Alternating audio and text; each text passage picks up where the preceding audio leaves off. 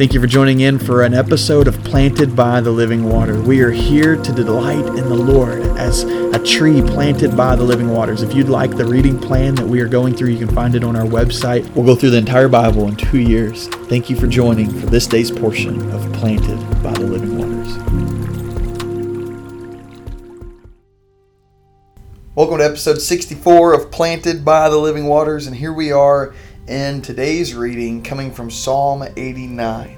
Psalm 89 verse 5 says, "And the heavens will praise your wonders, O Lord, your faithfulness also in the assembly of the saints. For who in the heavens can be compared to the Lord? Who among the sons of the mighty can be likened to the Lord? God is greatly to be feared in the assembly of the saints, and to be held in reverence by all those around him. O Lord God of hosts, who is mighty like you? O Lord, your faithfulness also surrounds you." And I read that just again reminded, and I don't think we can be reminded enough of what God is doing in our midst. And I read this for today, this day's reading, where it says, "Your faithfulness also in the assembly of the saints." And friends, brothers and sisters in Christ, let me tell you, we are seeing God's faithfulness in the assembly of the saints, to the point where we can say, who can be like you, Lord? Who can be likened to you? Who can compare to you, Lord? The things you're doing, it's miraculous, and the response to that there is God is greatly to be feared and held in reverence.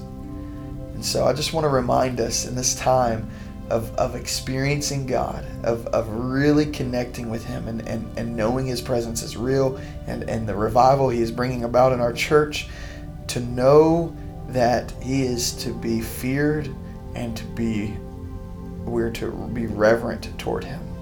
We live in a world today where we are completely driven by fear. It seems like there's fear of too much money, or fear of not enough money. There's fear of too much power, or fear of not enough power. There's fear of natural disasters and storms and tornadoes, and there's fear of the politics and the political atmosphere. There's fear of other countries. There's fear of nuclear weapons, fear of military advancement. There's fear of whether we're doing the right thing or not doing the right thing. There's fear of just about everything in every avenue we can think about. But you know what fear is not being talked about?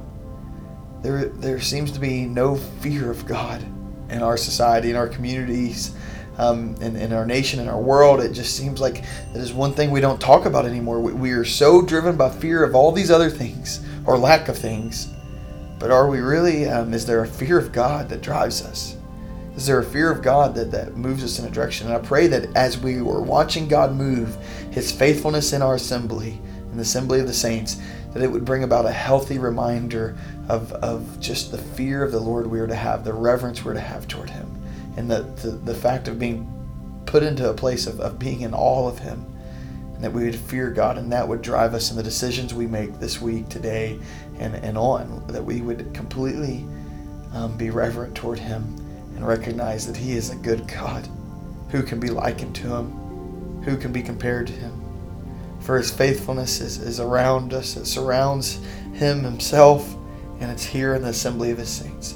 God, we love You and thank You for Your faithfulness and Your presence, Lord. Give us a healthy fear of You, Lord. Lord, let a fear of God be put back in place in our society, in our country, Lord.